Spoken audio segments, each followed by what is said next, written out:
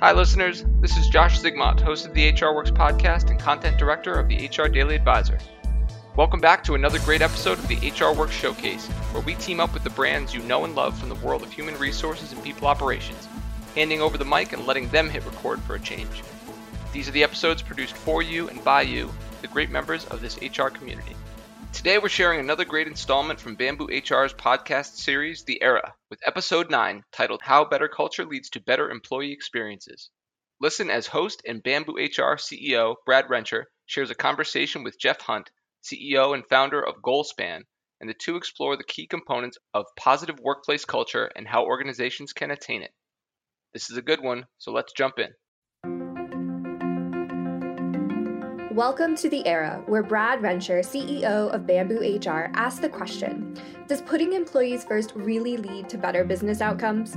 We think we know the answer, but let's dig in and find out. Hi, everyone. Welcome back to the next episode of The Era, where we really go deep on the fundamental hypothesis that the employee experience is a key driver of business outcomes and ultimately business success. This is the conversation that's dominating C-suites and boardrooms really across the world. And we're so excited today to welcome Jeff Hunt, the CEO and founder of Goalspan. Goalspan is a performance management system that helps teams achieve better results in their employee engagement through improved feedback, goal transparency, and really the whole process around this. Jeff also hosts a successful podcast, Human Capital, to really dive deep into the deeply human aspect of work. What a fantastic and great focus to bring some humanity back into the workplace. So check it out. Love this, Jeff. And Jeff, welcome. Thank you so much for joining us today. Thanks for having me, Brad. It's great to be here. So I think we should just jump into it. And the topic I am so excited to get into with you is, let's start with employee experience and culture. How do these two ideas work together in your mind? First of all, I think we have to come at employee experience with a common definition and understanding, because part of the challenge is that leaders of all types think about experience differently. And so just to kind of put that out there, I see employee experience as being the sum total of all experiences an employee has over the duration of their relationship with a company. So that includes everything from the recruiting process, applicant tracking, onboarding, what's indoctrination to core values look like, what is their various processes related to technology and meeting and performance, and then offboarding. What does everything look like within the organization? And then culture is this intangible, ethereal thing that exists that just drives people. They want to come to work because of the culture, or they want to leave. They can't get out of there fast enough because it's not a good culture. So I think there's a beautiful blending of these two that when we talk about them, it's not that difficult to implement some simple practices to really create a valuable culture and employee experience together. And Jeff, thank you for pausing to define in your mind kind of what does employee experience mean? Let's just double click quickly into that and then come back to how these two come together. Where do you see in your work most companies maybe define employee experience too narrowly, or maybe so broadly that they can't really get their arms around it? Like where in your work do you see people maybe just missing the mark on that? Part of it is employee experience. We have to realize is the standard for that, or the benchmark, is actually being set outside your company. So like when an employee or any person has an experience with a company, let's say I go stay at the Ritz-Carlton, or I fly on Southwest Airlines, or I walk into Starbucks to get my latte. I'm having an experience with that organization. And so I believe that employee experience is actually defined by the last best sort of experience you've had with these other organizations. So when you come to your company and you're working there, you're expecting that same level of standard and care in everything they do. And so that's, I think, where I would take the perspective that leaders don't always have the right sort of focus. They're either looking at it too big picture, like you said, Brad, or they get too myopic and they're thinking, okay, for us to have good experience, we have to have this laundry list of things, and we're going to check them off. And once we do those, we know we've arrived. And it doesn't work that way. It's much more nuanced. Yeah, it is interesting. You kind of talked about there's been this drumbeat over the last decade around customer experience, right? The digitization of the customer experience, and every brand in the world shipped an app, and they thought if I had an app, then it was going to transform my customer experience and ultimately help my business.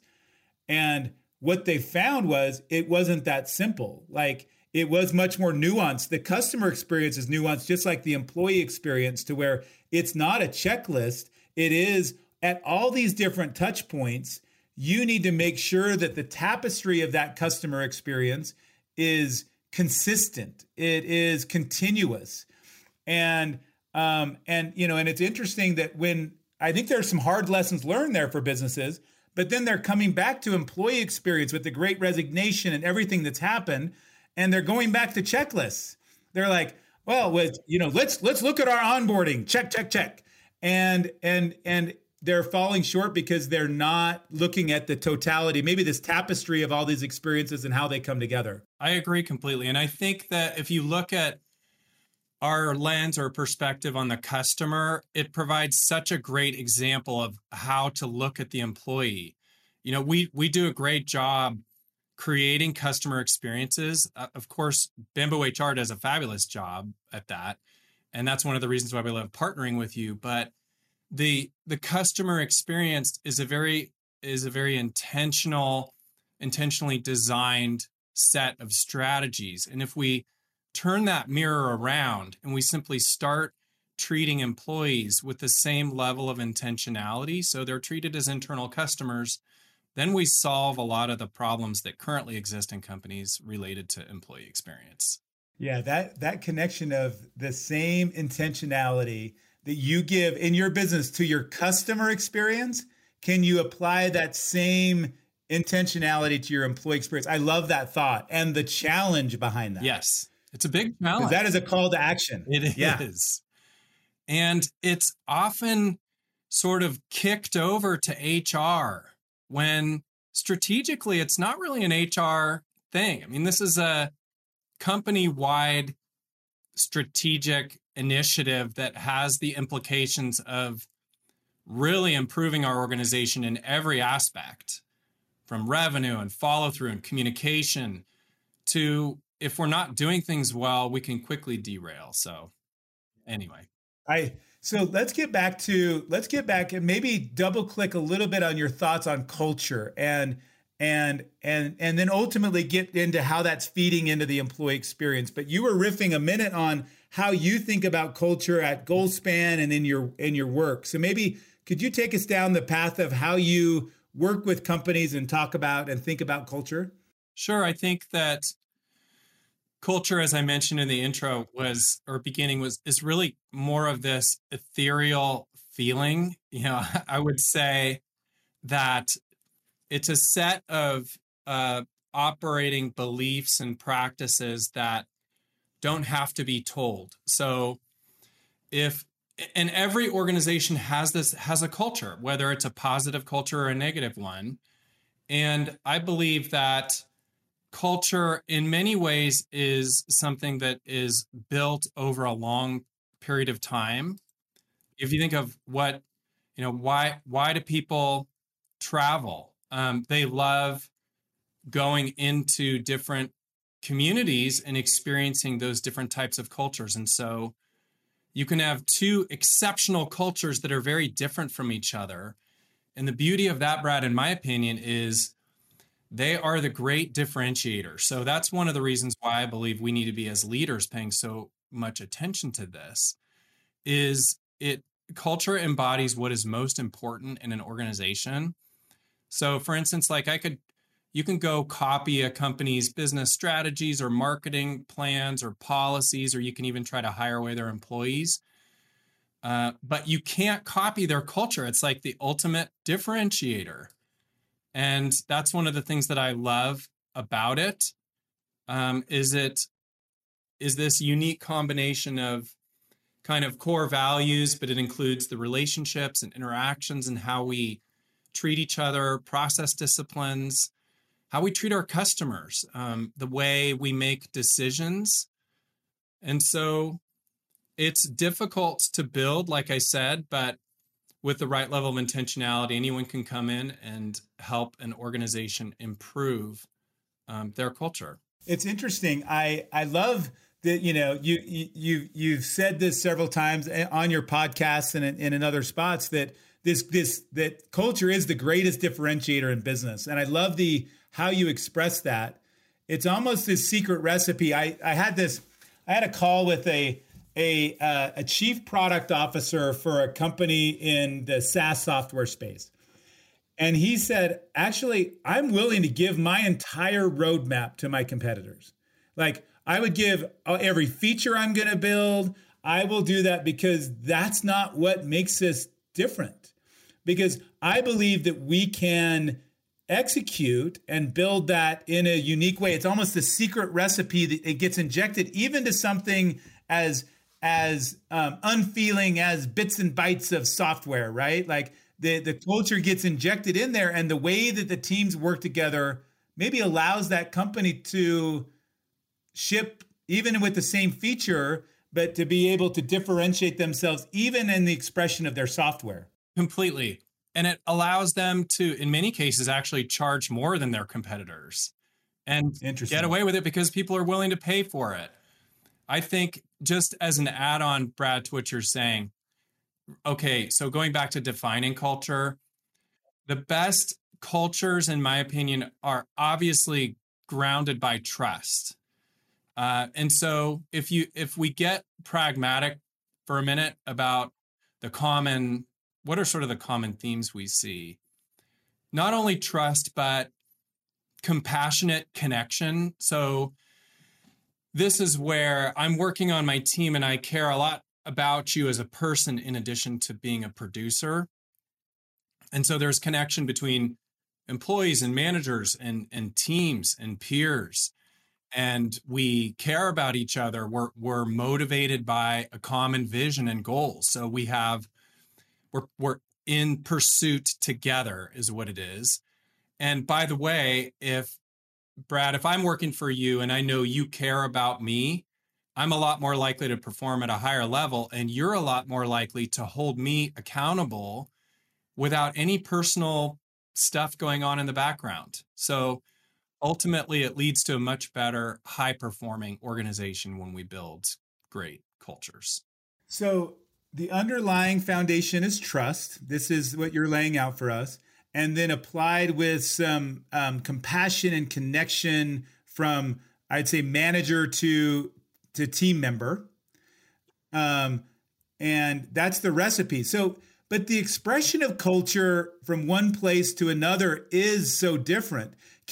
Is there a recipe for a culture that delivers great employee experiences? Because or does it need to be, I guess the question is there one type of culture that delivers great employee experience over another, or can it really be done in a variety of different cultures? It can be done, like, do you want creme brulee or do you want apple pie? I mean, you can have an exceptional dessert either way.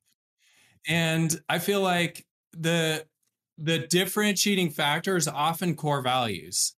And so core values are sort of a main principle of culture, but they are not culture. There's way more to it.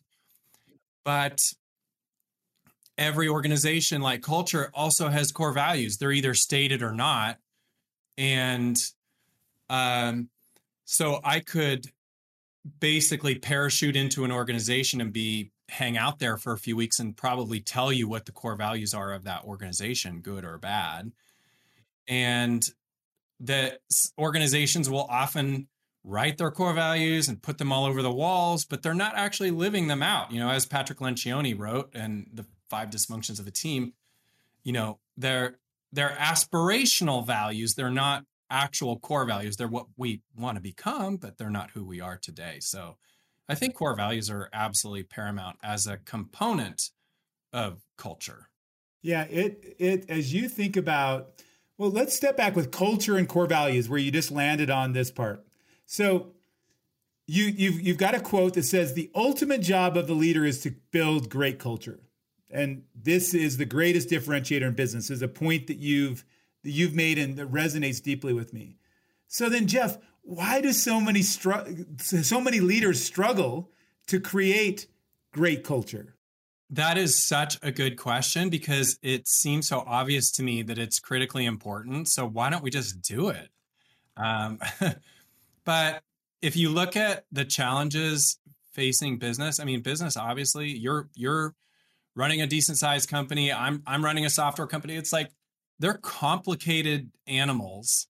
And I would say one of the biggest problems is that people end up just working for the company rather than on the company. They get so bogged down with tactical things, and there's so much pressure to perform every day that they lose sight of the important day-to-day conversations that need to take place. It takes a lot of effort to actually set aside time to have one-to-one meetings, for instance. I mean, you're busy, I'm busy, but if we invest in that and our direct reports understand better what's going on in our company and where we're going, where our vision is headed, what our long-term strategies and objectives are, they're going to be more engaged, they're going to be more connected. Relationally, if we take time together to have them be able to express how I can support them better in their role, then they feel heard and understood, they feel seen, and we're going to end up with a better culture. But going back to your original question, I think it's a matter of like time and prioritization. Yeah, I'm just taking some notes there because there's this great knowledge there. It reminds me, Brian Halligan, who is the CEO and founder of HubSpot, HubSpot, I think, has got a great culture and a very strong culture, not for maybe everybody, but a very, very intentional culture. He said that as a CEO, he really thinks of the company as having two products. One is a product that they build and that they put out to the world to attract and retain customers. And the second product that they put out to the world is their culture. And their culture is what attracts and retains employees. And I thought it was like a light bulb went off in my head to where it's like, yes, that's what companies do. You have a product that you put out into the world that attracts and retains customers, and you have the same product, which is your culture for your employees. And it was, to me, it just landed exactly what you're talking about. I love that example. It's a great one.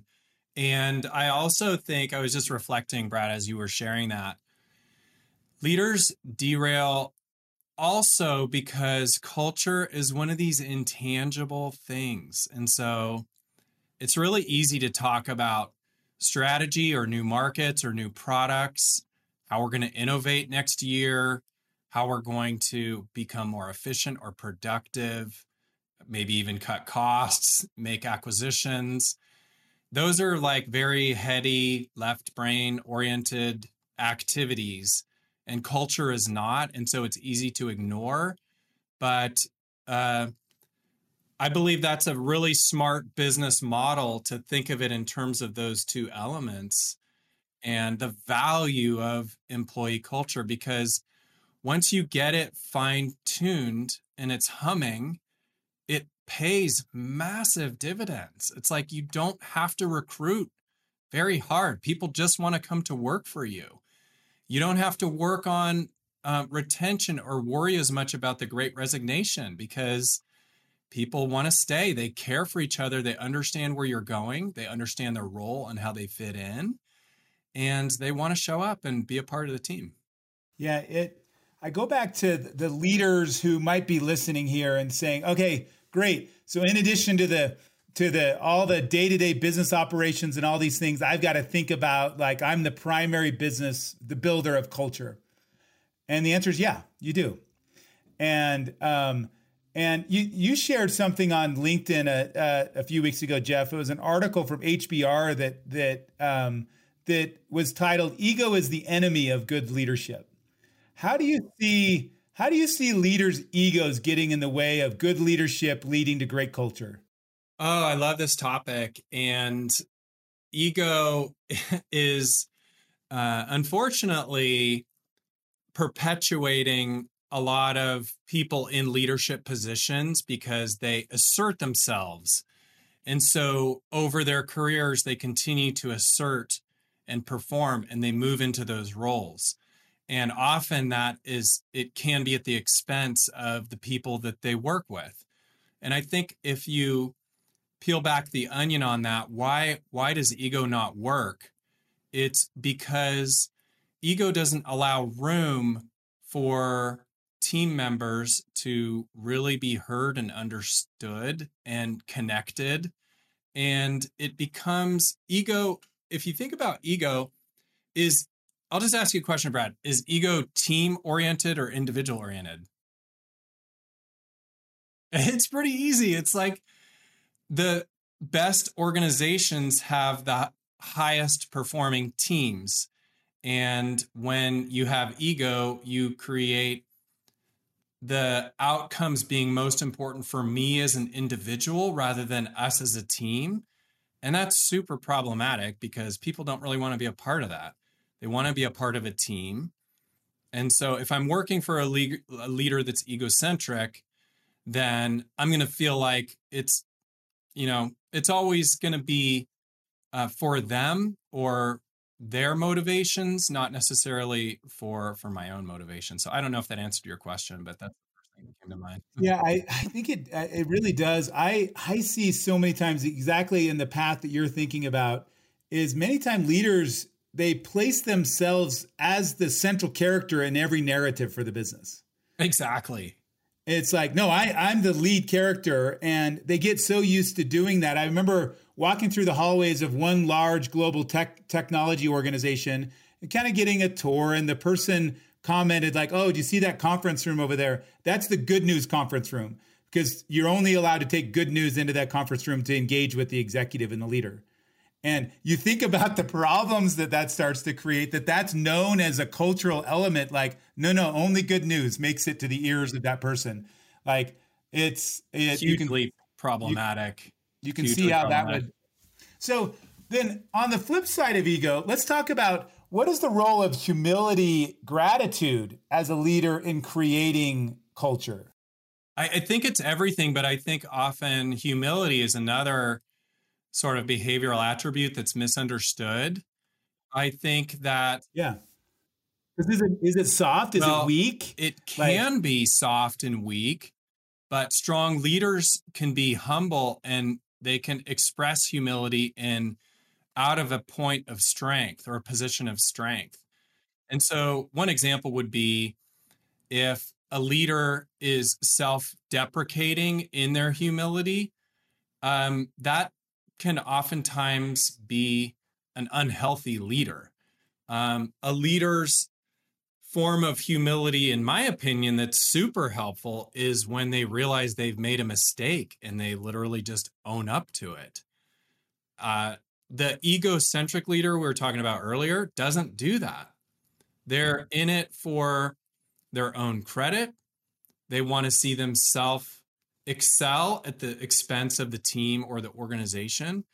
The humble leader or the humility-based leader is one who is willing to step back and let others have the credit and also give the credit to the team, the organization, rather than always pursuing credit themselves. And people at the end of the day really respect that. Like it's much more it's a more attractive leader to want to follow because it's real. It's like we're all human and we make mistakes, and and humility also allows for margin of other opinions and more of a collaborative approach. It's not thinking like you have all the answers, because you don't necessarily have all the answers. Sometimes you'll come up with great answers and they'll be used, but oftentimes other people will come up with fantastic answers. So give them the credit. I love that because so many times, that humility might come across, people interpret that. I think it's a misunderstood word. And I love how you kind of walked us through that. So let's now take this to your leadership and your role and what GoalSpan's all about. Maybe take me, and this is founded 2008, right? So take me all the way back. What problems did you see then that you wanted to solve, and how has that evolved over the last 14 years? Sure, that's a great question. So, if I go back to the very beginning, before I founded the company, I already had an understanding of some of these challenges. I had the opportunity to run public and private companies over the course of my career, and it pretty consistently realized that one of the most difficult disciplines was this implementation of culture and performance management. And so even when I was running my own consulting firm, I found the exact same thing was true with our clients. And it was really, I guess back then, Brad, it was more about performance management in terms of executing plans. So we would we would build our strategic plan, do an offsite, people come back motivated, inspired, ready to rock and roll, and then they would go off plan within 6 months or so. Same thing with our clients in the consulting world. And so that was in the beginning why I ended up pivoting and actually starting the software company, is because I wanted to build software that would help organizations not only do performance management well, but even more importantly, align their workforces around what was most important. And so, that really has evolved into, kind of the importance of feedback-rich cultures that are built with conversations that are forward-focused, they're coaching-oriented. And we do the same thing at GoalSpan. So we do everything we can to make sure people understand our culture. And that includes a clear understanding of our core values and what those look like. I think I'll just pause there for a sec, because I think that's another opportunity for organizations is they'll say what their core values are. Like at GoalSpan, our core values are curiosity, integrity, resourcefulness, and care. And we take the time to define each one of those words so that it's super clear to people what they mean behaviorally. And I think organizations often don't do that. So what does that behavior look like at my company? What do your core values look like when they show up in your company? And then we make sure people are affirmed when they're supporting those core values. We pay attention to them. We talk about them regularly. We build them into performance management processes so that we have an opportunity to share what's working well and what's not working well. And then we recruit using those core values. So when we're interviewing, looking for people, we're always trying to make sure they are in alignment with those, because I can have a highly competent person who may have exceptional experience and just checks the box on everything. But if they're not going to fit culturally, then we will make the tough decision not to hire them and bring them on board. So those are some examples. I don't know if that fully answered your question. Yeah, and it does. And so, okay, so you're talking to someone who's just getting started in their business, maybe just hired their first couple of employees. What are some guiding principles? You just had a couple great nuggets in there as you think about values. What are some guiding principles around establishing the vision, mission, values? How do those all play together? We throw these words out, but I think they sometimes get almost used interchangeably. And how do they interact? Like what are the principles you use to do this at GoalSpan, and what did you learn through that process? Good point. I think going back to the first part of what you said, most organizations, at least in the startup mode, sort of embody the core values of their individual leaders. So whoever's starting the company, and oftentimes those will be carried through generations even. And then there'll be new core values added and things will be tweaked and changed, but you also you always sort of have this common core. And so that's an important element.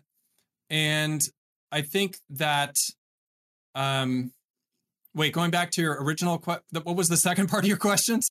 Yeah, the part was, what are some guidelines or guiding principles you would give for establishing vision, mission, values? Exactly. Okay.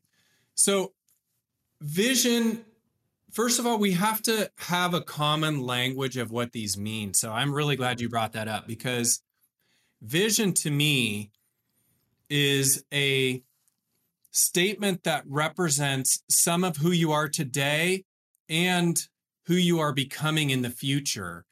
And it should be short but inspirational, and it should be action oriented. How are you going to change the world or your marketplace or your society or community or your customers? And I love vision when it's pragmatic enough to sort of unpack the various operative words that exist. So for instance, if you are going to be, if you're going to create something, what is that going to look like at the end of the day when it's been created? So let's get really pragmatic about that. Versus mission is really what you do, who you do it for, why it's important to your customers, society, your employees. It's a much more pragmatic, this is how we show up in the world and what we do.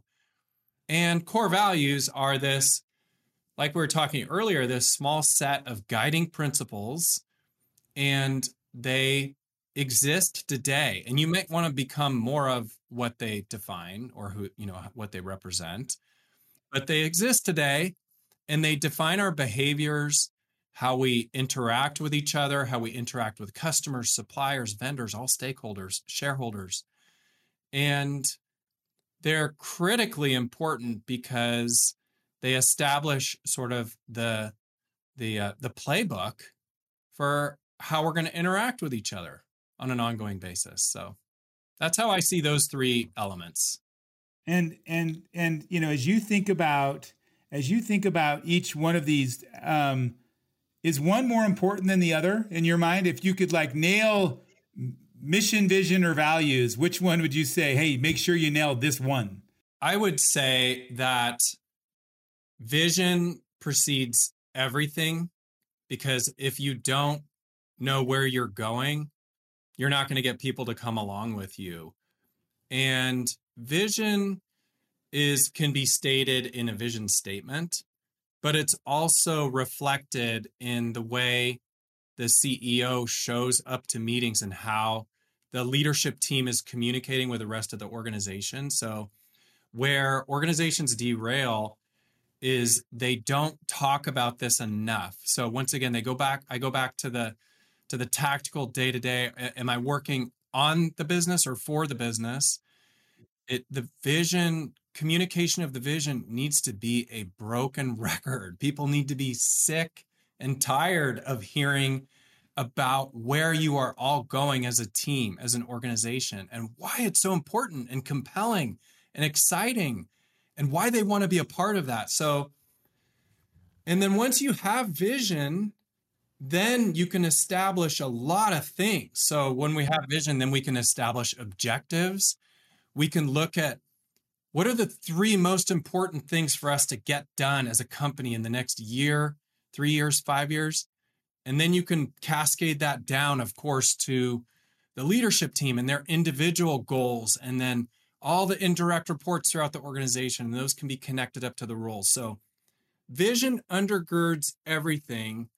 And then core values is absolutely right up there.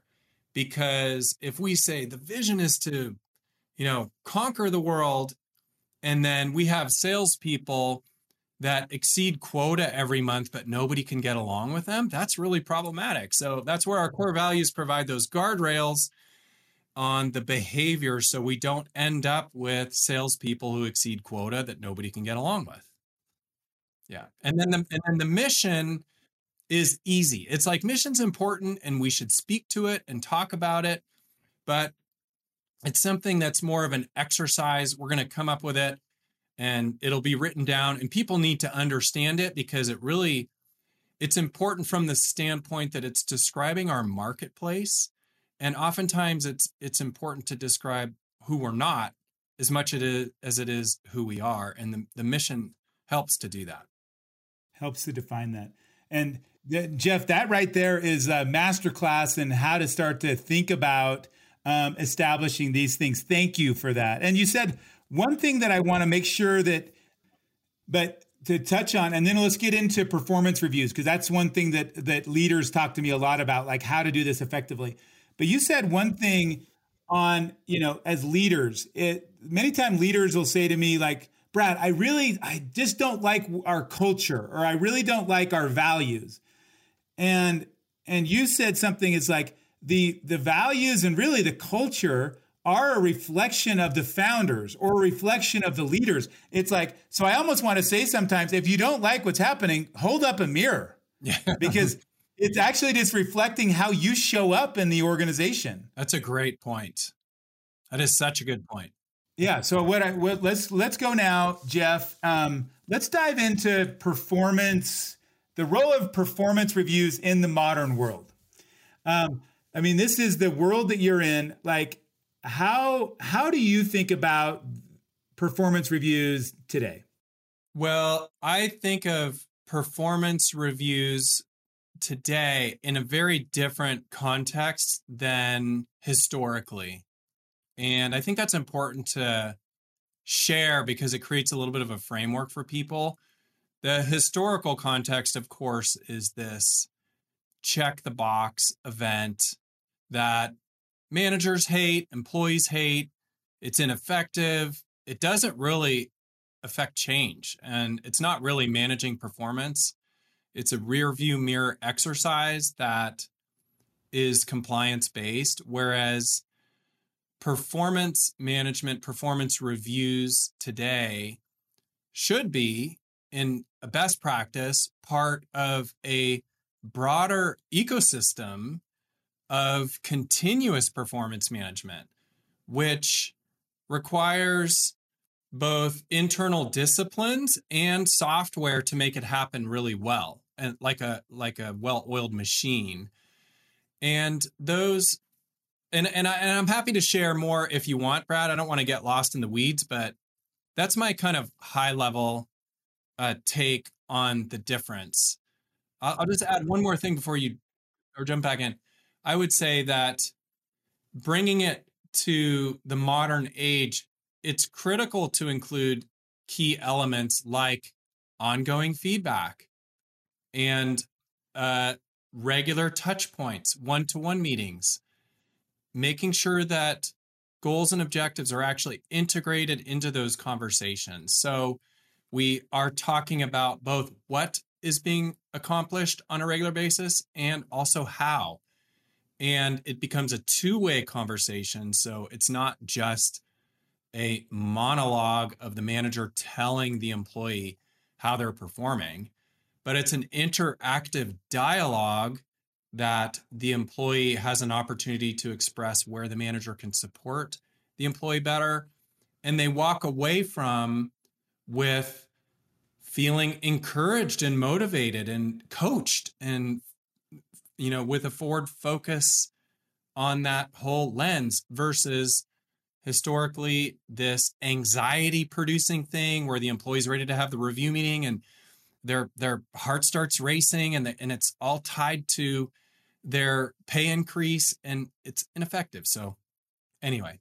And how would a leader know which mode they're in? Like if they say, well, I wonder which mode we're in. Are we in the check the box mode? Or are we in the interactive dialogue mode? Like what's the fact pattern that they should be looking for? Well, the first thing that they should look at are the strategies that they're currently using for performance management. So are those strategies very calendar oriented, and are they global strategies that included some of the earlier things that I described? So do you only do an annual performance review? Is it an event that everybody gears up for?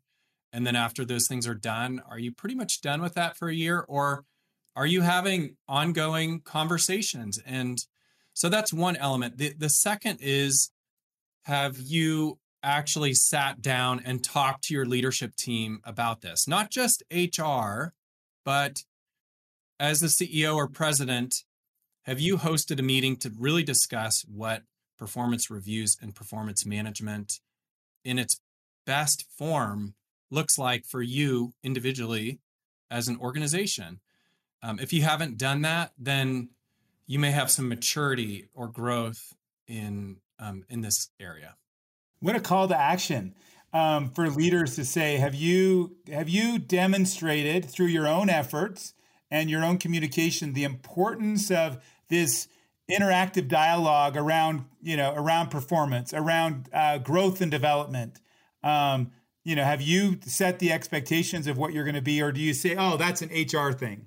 Yeah, exactly. I think it's a company-wide initiative. And then the other thing that I'm just remembering is that training is absolutely paramount. How can we expect our leaders to go out and help us transform performance reviews into a continuous performance management process if we haven't given them the tools and training to make that happen? I personally would not want to go to an amateur for dental work. I'm going to go to somebody who's a dentist because I don't want somebody who's not skilled messing with my teeth. They're going to possibly mess them up. So it's the same thing. We can have a complete counter effect if we're not teaching and training all of the leaders, managers, supervisors in our organizations how to do this properly.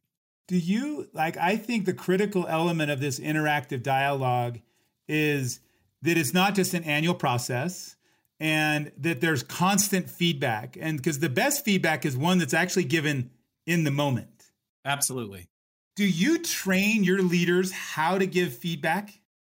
Yes. It requires conversations around how to have difficult conversations and talking to them about how to hold employees accountable in a depersonalized way and equipping them for active listening and asking the right questions and leveraging silence in conversations, strategic silence, to have the employee be able to really speak up and share what's on their heart and what's working well and what's not.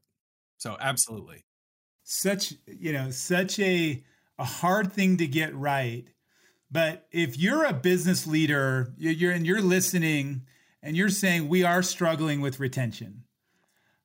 We are struggling to attract people that we need to attract to grow our business. I think this is an area that you could look at and invest, because if you do what, Jeff, you're talking about better than your competitors, and you do it sustained month after month, quarter after quarter, year after year, you give better feedback. Your people become better at implementing that feedback. Your business is going to transform. I mean, don't you think, Jeff? I mean, isn't that the outcome that you think people get to? No question. No question about it. And it comes back to some of what we were talking about earlier, Brad, which is also the connection we have with employees. So when we're taking an interest in them personally, they're going to most likely want to improve and perform and grow at a higher level, at a better level than if I just see them as a producer. So yeah, you are absolutely right. I do, and back to, because you think about the employee experience, back to this idea that if leaders are focused there, that's going to transform the business. I mean, this is the performance management process, that the check the box process does not help with that. No, not at all. This is a modern approach to employee experience that is powerful and human. Exactly. No question. So I just I love the approach there. Well, Jeff, I appreciate the conversation today. I have one final question that I'd love to ask you, and then we will wrap. But Jeff, you've got a wide-ranging background, some great leadership experience. How would you boil all of these leadership philosophies and experience you have into one sentence? Like, what is your core philosophy? Great question.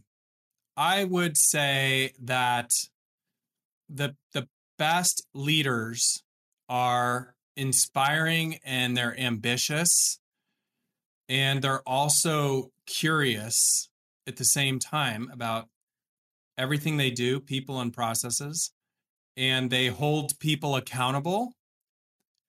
And the best leaders build compassionate and connecting relationships at the same time they do those other things. So that was a mouthful, but that's my sentence, and I'm sticking to it. That's your sentence. We'll take it. It's great. Jeff, thank you so much for joining this episode of The Era, where we really dive deep on the employee experience and the outcome that it can provide for your business. A wonderful experience for employees and ultimately more business outcomes and success over time.